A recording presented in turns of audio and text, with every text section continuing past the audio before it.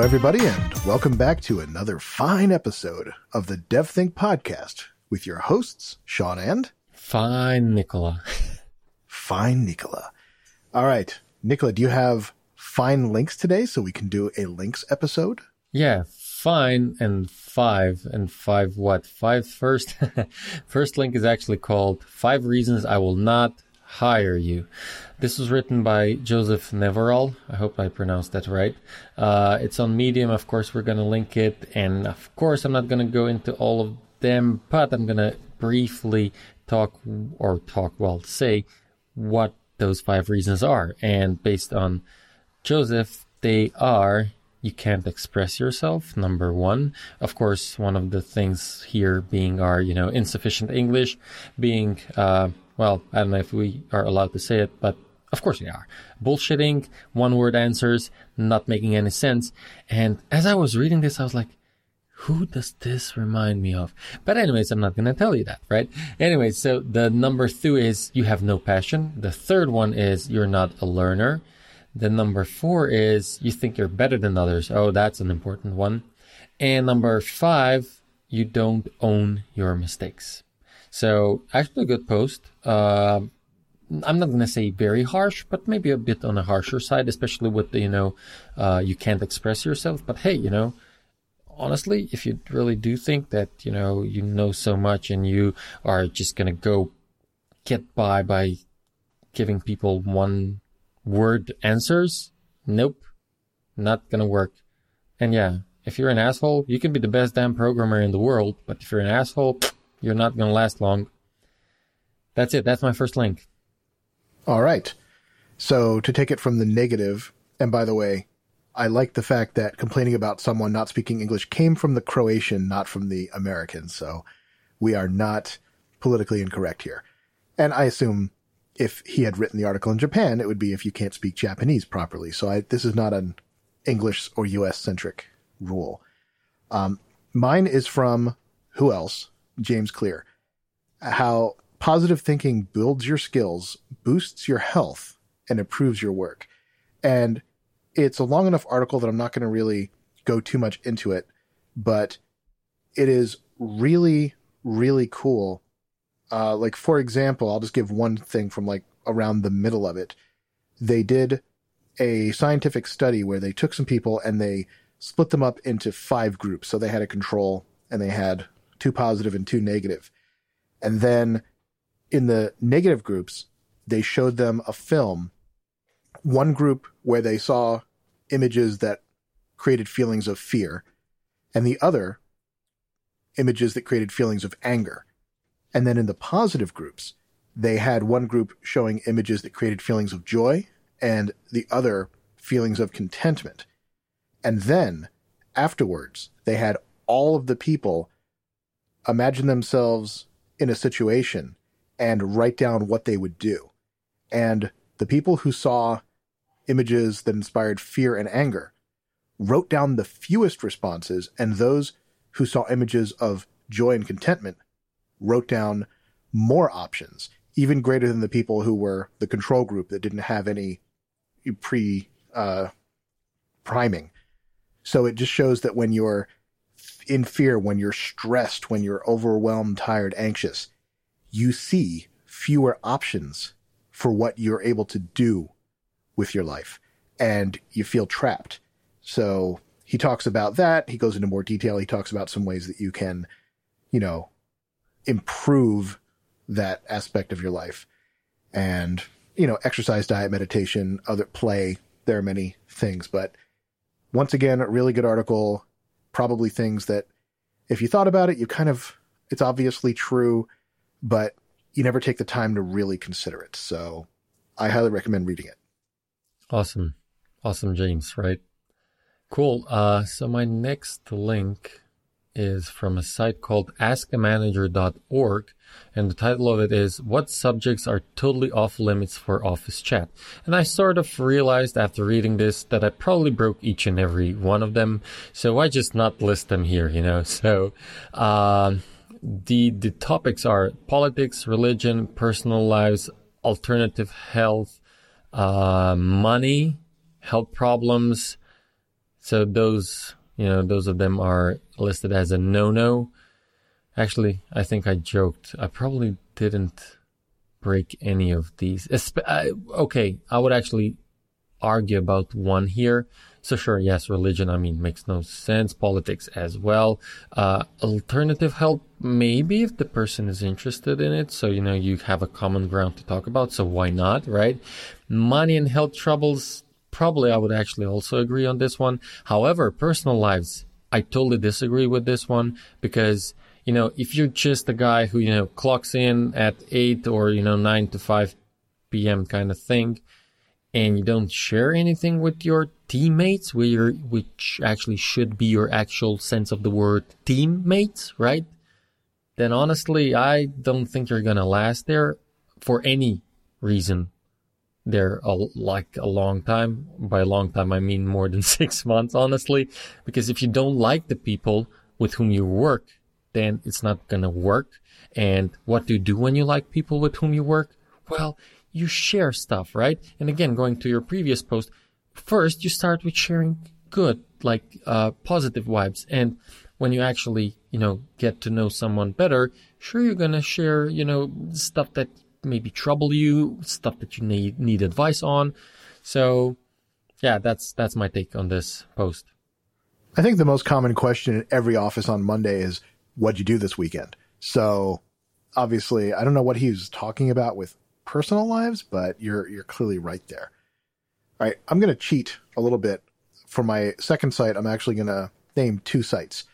So the remainder of my links are something very out of character for me.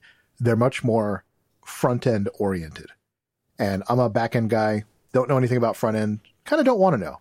I just want to download a template and let someone do it for me. And I like simple.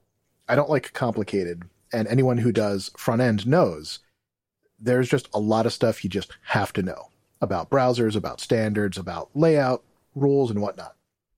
So there's a website that a coworker pointed out to me last week. It's motherfuckingwebsite.com. And it starts off with, this is a motherfucking website, and it's perfect. And this page has no CSS. It has no jQuery. It just is black on white. It's a very basic site. And it goes on, and it's satire. And they're intentionally being a little ridiculous. But it loads fast. It's responsive because it works on any size screen. It is fast to load. It doesn't have an image on it that's completely unnecessary that takes up more bandwidth than the entire content. And it gets the point across. And he clearly says at the bottom that your website shouldn't look like this, but he's making a point. And the following companion website is written by another person, but it was inspired by this, and that is bettermotherfuckingwebsite.com, which also starts off with, this is still a motherfucking website, and it's more perfect than the last guy's. And he goes on, he put 7 CSS declarations in the head of his HTML, which make it so that the font isn't completely black on white. It has margins on the side so the text doesn't run all the way to the end, and a few other things. And it looks nice. He messed with the line height a bit, little things. And it's still lightweight, loads fast, loads on every screen, every browser, accessible to everyone. They both used HTML5, and they both use the HTML5 elements. So any kind of reader or accessibility program would know exactly how to handle it. And it makes you take a step back and realize you don't need to have every site doesn't need to look like it cost $5,000 to build, basically. So I take a little comfort in that. And my next link, which I'll do after yours, is also in the same vein. So what do you have? Awesome. This actually sounds interesting. I knew about the first link that you mentioned. I didn't see that other one. Yeah, and also on this topic, there are a lot of posts these days that talk about how it's actually very hard to start in web development nowadays, and I have to agree. I totally have to agree. Anyways, so my last link is called Peter Principle, and I just want to ask, do you know what a Peter Principle is?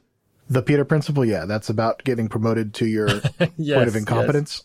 Yes. So anyways, yeah, the Peter Principle is an quote-unquote observation that the tendency in most organizational hierarchies, blah, blah, blah, blah, I'm just reading from that, the point of it is basically you rise in the ranks in a certain company to the level of your incompetency. What does this mean? Well, if you can't make it past the senior developer into the, for example, lead role, well, it means that, you're best where you are, because if you weren't, you would get promoted onward. Or to put it differently, if, the higher that you were ever able to go is senior dev, means you're most probably not that good from what I gathered from here. Because if you were, based on whatever measure, right, be better, you would be promoted to the, for example, lead. But then again, that would also mean that you're a very lousy, or I won't say very lousy, but that, this is your plateau basically, or that you're incompetent because you cannot go any higher. But then I also have to ask, does this mean that, the people at the top are the most incompetent? I guess it depends on how they got there. So let's say you have 5 developers and you need to make one a lead developer. You're going to pick the best one. And then if you have 5 lead developers and you need to make one a manager, you're going to pick the best one. And so at some point, that person is going to stop getting promoted because they're going to stop being the best one among their peers. And you could say it's because you finally promoted them into a job they're not good at.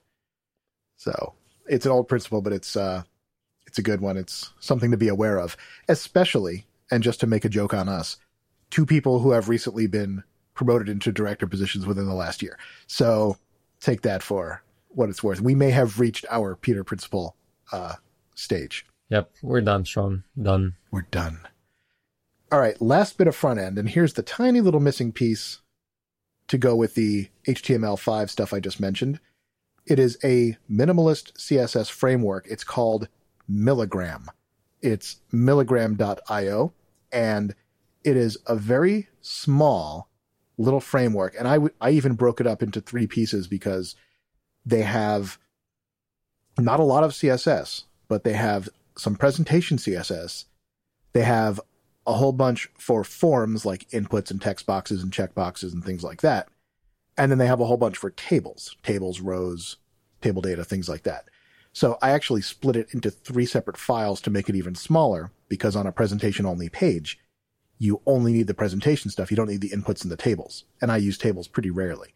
So it's not a huge file to begin with, but when you break it down a little smaller, it's even better. So those are my 3 links for today. Awesome. Good stuff. Yes. So go out, make yourself a motherfucking website. Awesome. Bye, guys. All right. Bye. Thank you for listening to the DevThink podcast. You can contact us at info@devthink. That's DEVTH.INK. Now, go accomplish something.